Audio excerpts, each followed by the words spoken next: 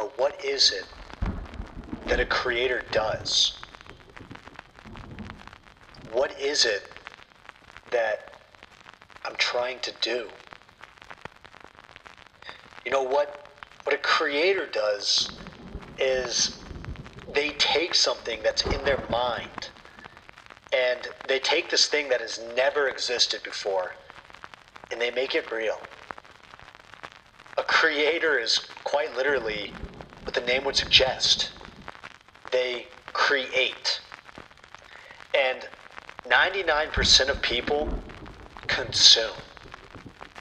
It's just that 1% of people that are creators. And with this project, with all of the marathons, all of the runs that I've done, I feel like I've just been chasing this dream of taking something which doesn't exist and turning that into a reality. And I've made that a habit. And that's what I'm trying to do.